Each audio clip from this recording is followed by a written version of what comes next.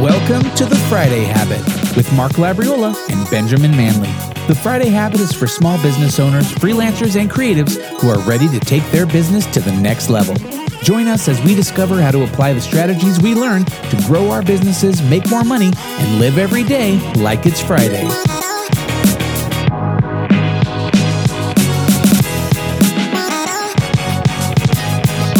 And welcome back to The Friday Habit. Keeping it fresh and funky every Friday. Mark, you got the perfect radio voice. Did anybody ever tell you should go into podcasting? Yeah. Hey, thanks, Ben. Maybe I will. Yeah, you should try that. Dude, welcome back. Thank you. How's it going, man? You went on an epic journey across the United States. I know. It's like 66 days straight of driving and going to national parks and camping, and it was epic. Yeah. I'm glad to be home. I don't regret a second of it, but it's also nice to be back home. Yeah, I could only imagine. Yeah. Well, hey, you made it on some episodes here, using Starlink. So thank you, Elon Musk, for that. But now you're back in the knapsack basement. The basement studio. That's right. That's right. Well, hey, I'm excited for today's guest.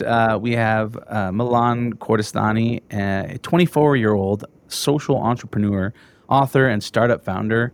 And he's put out a book recently called Civil Discourse, a guide to maintaining civil discourse in an increasingly divided world. But, I mean, he's got all sorts of other things that he's into as far as record labels and gig work and all sorts of other stuff. And so I just thought that he would be a great well of knowledge for our young freelancers and entrepreneurs and successful business owners. So Milan, welcome to The Friday Habit. Thank you for having me. Thanks for that great intro. Yeah.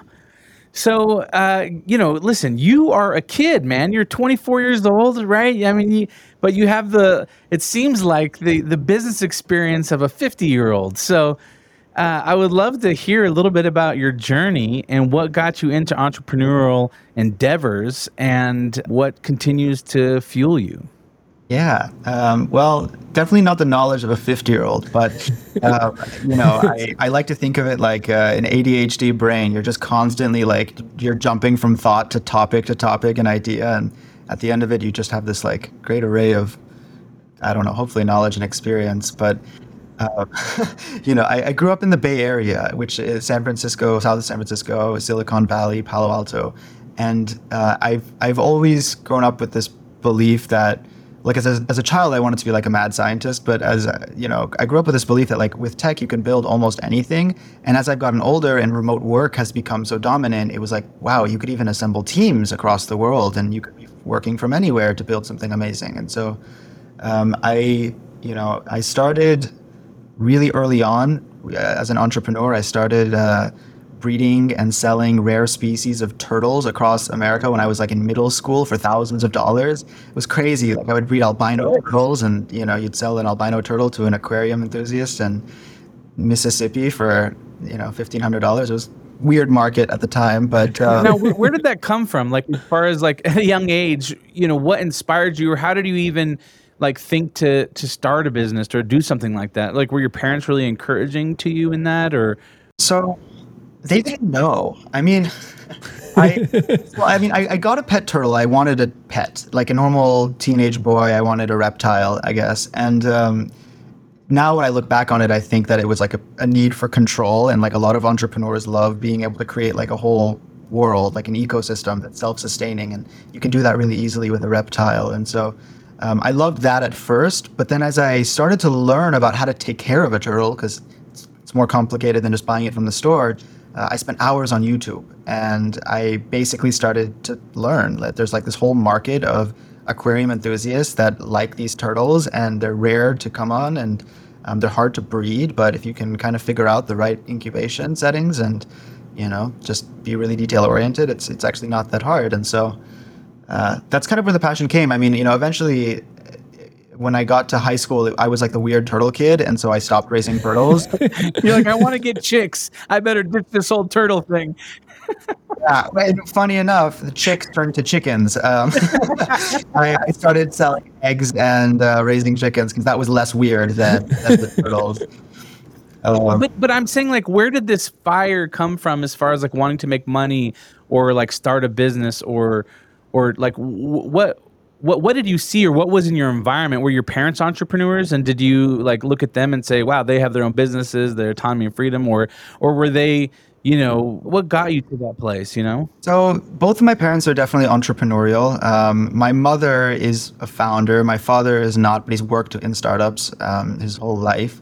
And so it's being around that mindset constantly of like, you can take something from nothing and bring people together that have a similar mission in mind and build that. And so for my mother, she's built this incredible nonprofit called Parse. And so she's been servicing the Iranian immigrants that come to the US and has done an incredible job helping people find jobs, work through, learning a new language coming here and settling and all of that. And so, even on that scale, right, like from the nonprofit side of things, you look at it and say, wow, you convinced all of these people to put money towards this cause, and you get all of these people, even some volunteers that don't get paid, to come and just like drive a mission. And it's pretty incredible. So I think there was something about that early on.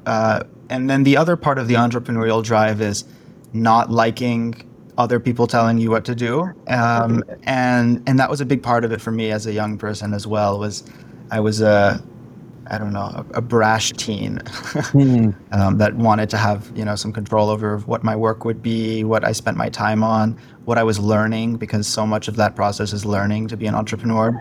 So, yeah, that's one of the things, I have 3 kids and I just looked at them the other day and I said, you can like be or do anything that you put your mind to. Like like, I feel like when I was young, there really wasn't anyone in my life telling me that I could be anything or do anything. It was kind of like get a job and like clock in, clock out, pay your bills, and go home and maybe do some vacations.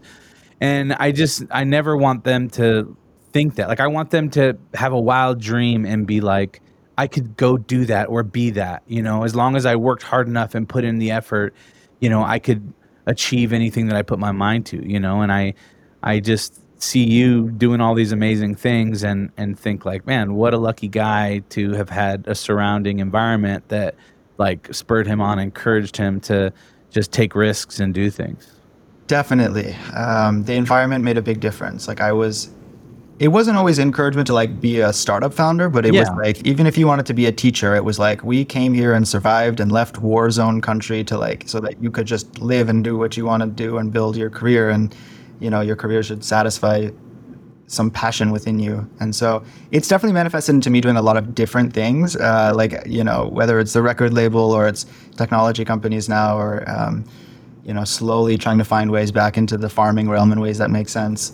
There is, it all feels like it starts to come together just by showing up every day. Like, you build one startup and now I can say like I have a startup incubator and I have all of these different startups that have their own CEOs and go off and scale without me having to be the daily driver. And that's like a really cool moment.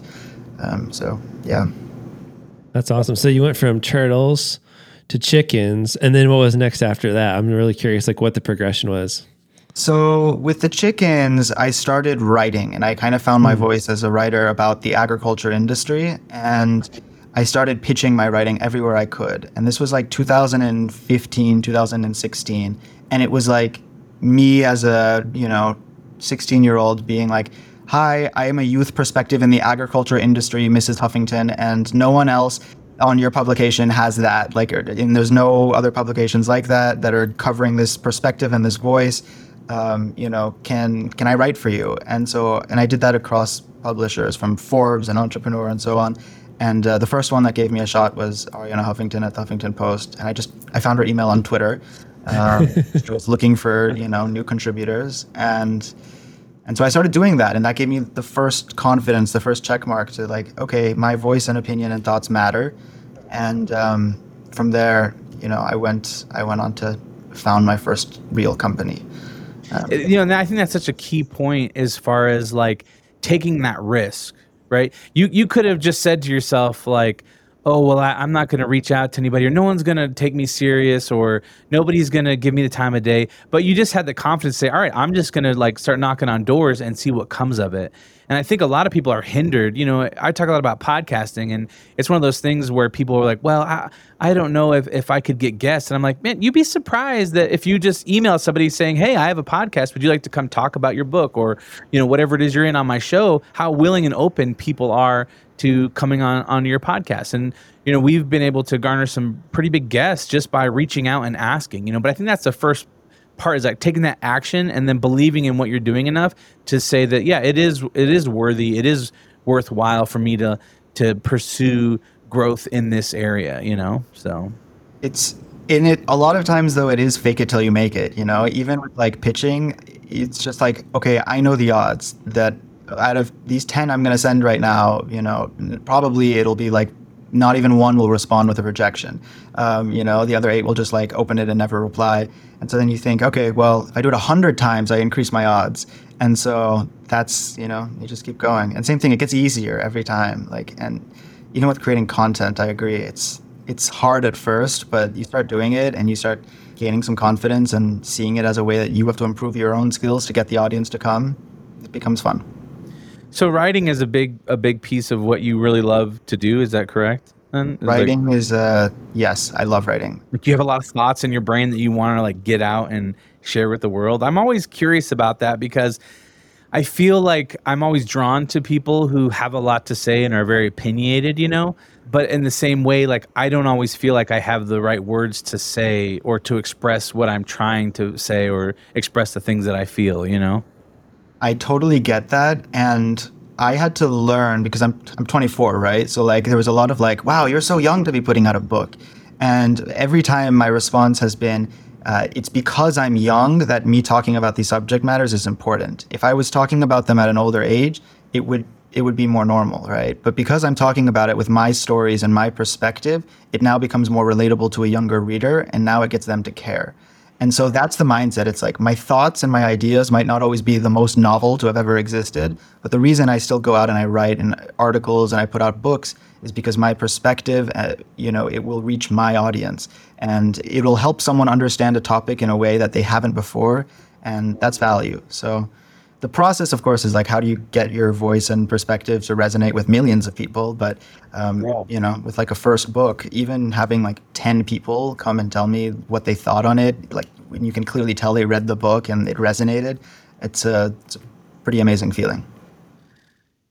Tell me a little bit about, like you had said, you're 24 years old. Do you ever struggle with imposter syndrome where you're maybe talking with, somebody in their mid 30s, early 40s, they're a CEO of a company that you are like in charge of? How do you deal with that confidence or, just being able to not feel like you're, faking it, and I like that saying, fake it until you make it. I always like to say fake it until you become it, because over time, after you fake it long enough, you actually become the thing that you're trying to be, and you're like, oh, and then you wake up one day and you're like, oh, I'm here. I actually know all about this stuff and have experience. Yeah.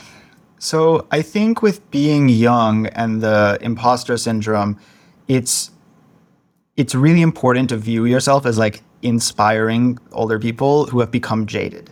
And that's usually what happens when I start to think like, this person's not going to resonate with what I'm saying, or this person is going to say that it's contrived or whatever. It's saying like, okay, well, this person's also probably a little jaded if they're going to come out and start saying like, you're young, you shouldn't have a perspective on this and so on.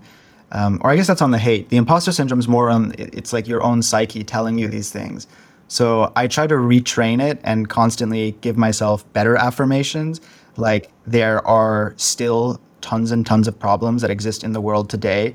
I could, the whole list of them exist. So if they haven't been solved by the older people, this is what us as a younger generation exists to take on. And so that's kind of the mindset. It's like, we have a role to play and, there's problems to be solved. There's problems to be solved, and not to let like the imposter syndrome get in the way, because, everyone is no one until there's someone. So you got to just show up. Yeah. That's a good t-shirt right there. Everyone is no one until there's someone. Yeah. Yeah. So turtles, chickens, writing. I want to hear about your first, what you said, quote unquote, real company was after that. First real company is this technology company called Auto, and it didn't start out called Auto. It was called Dormsy at the time, and it was the goal of helping students in colleges become freelance workers. I was seeing that all of my fellow students on campus either had student loans that they were trying to pay off while being a student, working jobs at like the student library or a local Starbucks, or they were working like internships when they were focused on a job, and they would work internships that wouldn't pay them and that weren't actually giving them real experience. It was like, here, go shred some paper in the corner and go get us coffee. And so it became this moment of like clarity for me where I was working as a freelancer on different marketplaces and leveraging them. And I was thinking like, if I can do this, so can anyone else. And like part of the process of being a freelancer is you learn through experience. It's really entrepreneurial. And so it became this mindset of let's try to help solve that for people. Let's try to help have freelance work be the first job that most young people get in the pursuit of building a resume of skills. And so Auto, that's AUDO.com, you can go to it now, and there's a whole guide that powered by AI that helps you identify what career path is best for you based on your personality, based on your past experiences that are on your resume, and even any skills you want to test out of.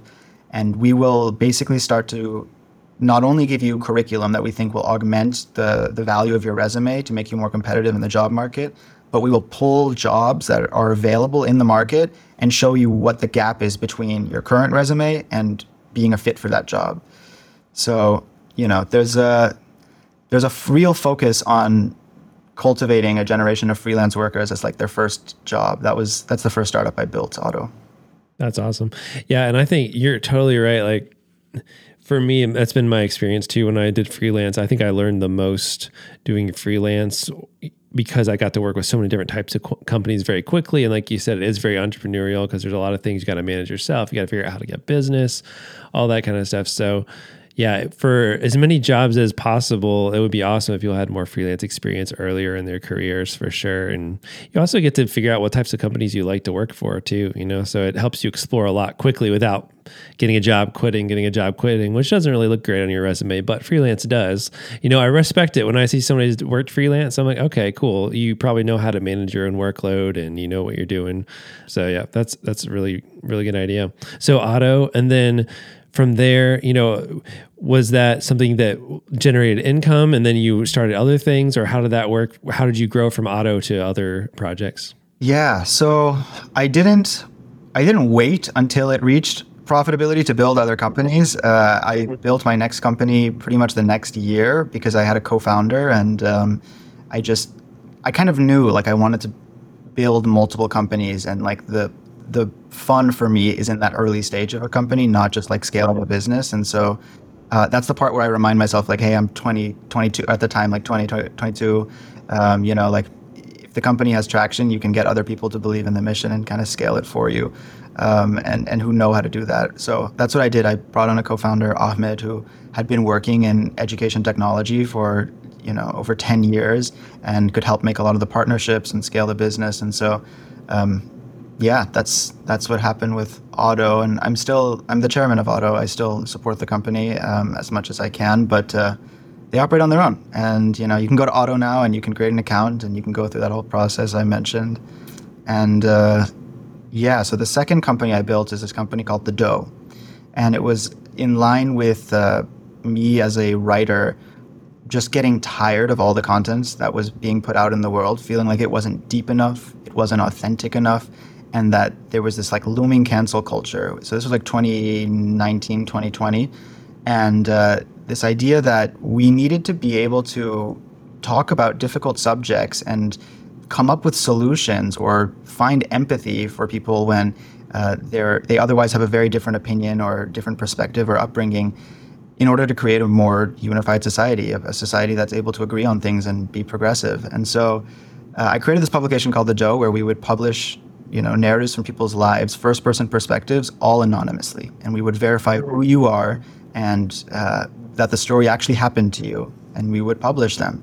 and they were across a range. We had stories that were like, I'm black, I'm trans, and I'm voting for Trump. We had stories that were fathers talking about how they never wanted to have kids and they did, and they still struggle to find that love for their kids, and here's how they're surviving. And all of a sudden you get 1,000 people that come in your comment section on Instagram saying, me too, I'm a father and I've been struggling with this. Thank you for showing me that I'm not alone and crazy and da-da-da. So, it's interesting. We definitely sparked a lot of discourse. Not all of it civil, but that's the mission. Yeah, no, that's super interesting. I definitely resonate with the concept of having some civil discourse or being able to talk about, have empathy for other sides. And I think that's something Mark and I really care about, is being able to actually have a good conversation without being so polarizing that you can't even listen to the other side. And I feel like that is one of the biggest problems we have right now, at least in the United States, is the ability to listen to the other side and find some kind of common ground. So, yeah, I would love to hear more about that too, because I think the book you wrote, can you tell us a little bit about that? Because I think it kind of deals with some of that. It does. So the book that I published came from building the dough and wanting to share some of the stories and the learnings of building a publication focused on civil discourse. But really what it turned into is a book that is a set of tools to help guide people to be able to create civil discourse in their lives. Because what I've learned this whole process is I can build companies, try to scale this mission, I can publish stories, but really it's individuals showing up to conversations in their lives better that makes a world of difference, and also us really pushing for that in our societies. Like in Colorado, there was a great example. I think it was the governor of Colorado and the governor of Utah just started having conversations and talking about how they need to come together more and, bridge some of this division that exists between values. And I think that's incredible to see that. And we need to see that more from, our political representatives, like them unifying us, not dividing us. Right. Well, yeah, because I think at the end of the day, as Americans, right, I think there's a unifying element of that, we're Americans and we want freedom and we want, growth and I think there's so many things that we can agree on, but then I feel like mainstream media and social media really only make money when they can get people to get mad at each other, right? And they get clicks and make us forget how much we do have in common as human beings and focus and hyper focus on the things that we don't agree on, and create that, tension and a dopamine rush of anger or frustration or whatever that is, which is super discouraging. And it does feel though like there is maybe a pendulum swinging, the other way where people are slowly waking up. I think there's this guy who's running for president right now. He's an Indian guy, Vivek something. I mean, I think he's a Republican, but the stuff that he says is kind of like, hey, that doesn't seem like something Trump would say, and he's just talking about bringing people together and finding common ground, and it's just interesting. So, I'm sure, especially with this next election cycle coming our way, we're going to be bombarded with all sorts of things that are divisive. And that's what what the book is for, is to kind of help people understand you don't have to respond to everything you see on social media immediately. You don't have to feel like you have an opinion formed on everything immediately, or that you have to be so reactionary to people. It's a book that ended up in the anger management category, because that's really what happens a lot of times when you get uncivil, is you let your emotions get the better of you, and then you let your communication break down, and it all kind of devolves from there. I fully believe that there is a need to talk about the importance of this, because you see it all the time at the political level. It's like, the Barbie movie is terrible, or we can't stop, mass shootings from happening unless we, give teachers guns and so on. It's like, I really advocate for first principles thinking. There's a problem. Let's assume we all have very similar values, which is we don't want kids to get shot in school. We want to have great education for, young people and so on, and start to come up with solutions there rather than at this divisive level. I see the making of a next leader of America here. Maybe. Were you born here in America? I was. Okay, you could be president then. Yeah, I saw this great video the other day that was it was making fun of it. It was the government's hey, guess what? We have aliens. And it's everyone's we don't care. Like, can we put a regulation on like how old the president can be in this country? Yeah. It's like everyone can agree on that. Like, that's something we need to do at this point. But it's like, but aliens. Yeah. Great. Like, come on, there's problems now. It's so funny. I know, it's crazy. It does feel like a distraction technique for sure. What are they trying to distract us from over here? It's crazy. So I would love, I don't know if you would be willing to, but I would love to learn more about some of the practical aspects of how you're starting multiple companies and what role you have in each one. And then how do you find somebody to run that? How does that process look? And then do you do partnerships? Do you do some type of revenue sharing? Are you totally hands off? I'd love to know how that works, if you don't mind sharing a little bit with some of the companies that you've started. Great question. So every company that I've started, it didn't happen with like this plan other than there was a problem that needs to be solved. And each time it's kind of like jumping in to kind of start building it and looking for people that can help solve that problem and talking to the relevant people to make sure that we actually have a problem and there is a market for it. So one of the companies that most recently I founded spun out of that company, The Dough. So we built this publication and we had this large technology team that was forming with all of these ideas on how to create civil discourse or tools that help foster civil discourse. And what ended up happening was we split the companies apart and we allowed that tech team to go become a new startup and The Dough to exist as its own. And in the transition of doing that, for example, I had to find someone to come and build the new company, Noda. And so for that company, it's really the hardest part to find someone that believes in something as much as you and has the skill set and is willing to take the risk and all of that. You have to knock on so many doors and have a lot of conversations with people is all I can say. And so the person who runs Noda, he was the previous chief revenue officer of the LA Times. And he had been working at the Los Angeles Times, I think, for like 7 years.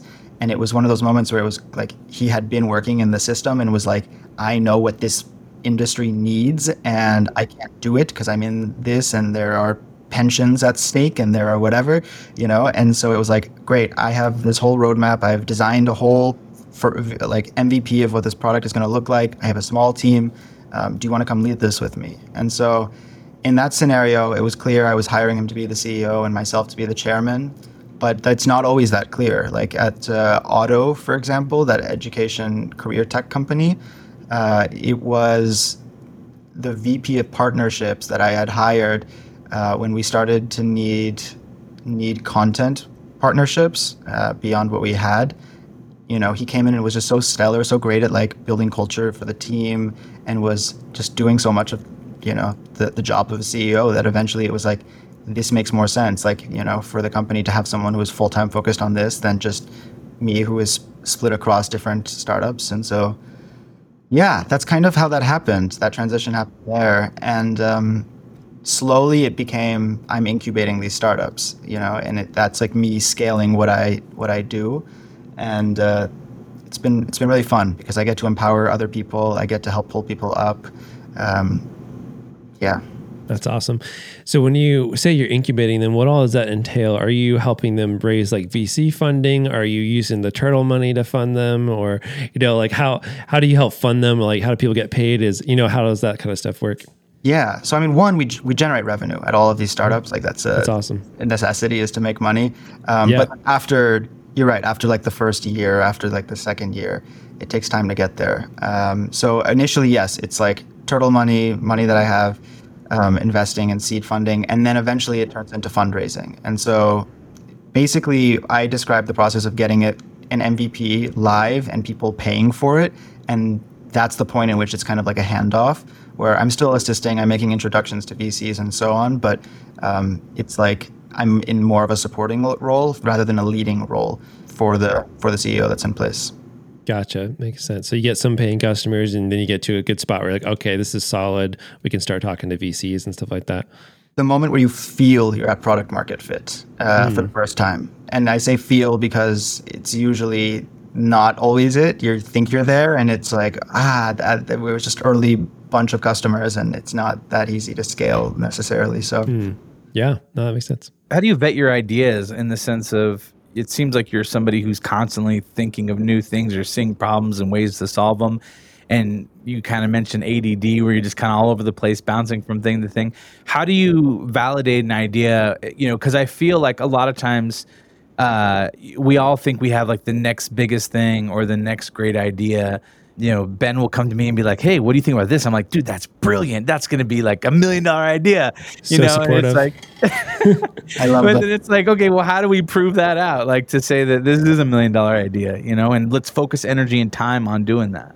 Yeah, great question. So I almost don't respect my ideas that much. I start from a place of what is the problem that needs solving and who needs this problem solved for them. So that's usually where I start with. It's like some pain point in my life, and I'm like, this sucks. Like, I wish there was a solution to this. I could probably come up with a better one. And then usually it's like that brain is like, what if this works? Or what if that works? And so, then it's a question of like, okay, now we have to kind of figure out which of these ideas is better. And the easiest way to do that is to talk to customers. And I say customers before they're even customers. Like, that this market exists, get them on the phone.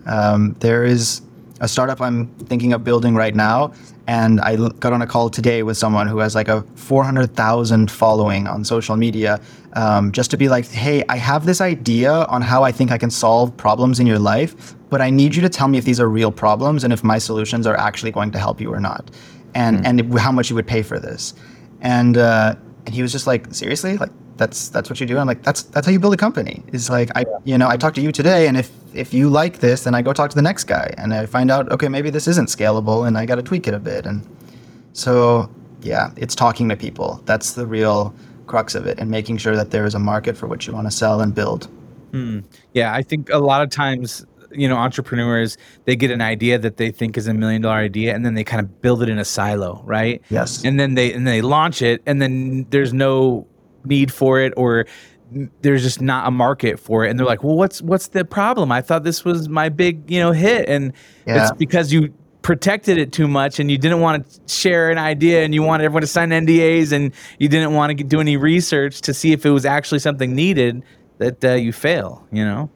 Artists, same thing. We see that today. Like, so one of the companies I have is a record label, which is less a startup. It operates more like a VC. But in the music industry, as an artist, like, if you can't build an audience, like if you're like the type of artist that just wants to create albums of music and never show up for your fans, communicate, be it on social media, it's probably going to flop every time. And that's it's unfortunate. Like, some artists hate that the music industry is like that today, but it's the same in building a startup, or anything else. Like, you have to bring people along the journey. They have to see it. They have to be a part of the input and the feedback, because it ultimately makes the result a lot better.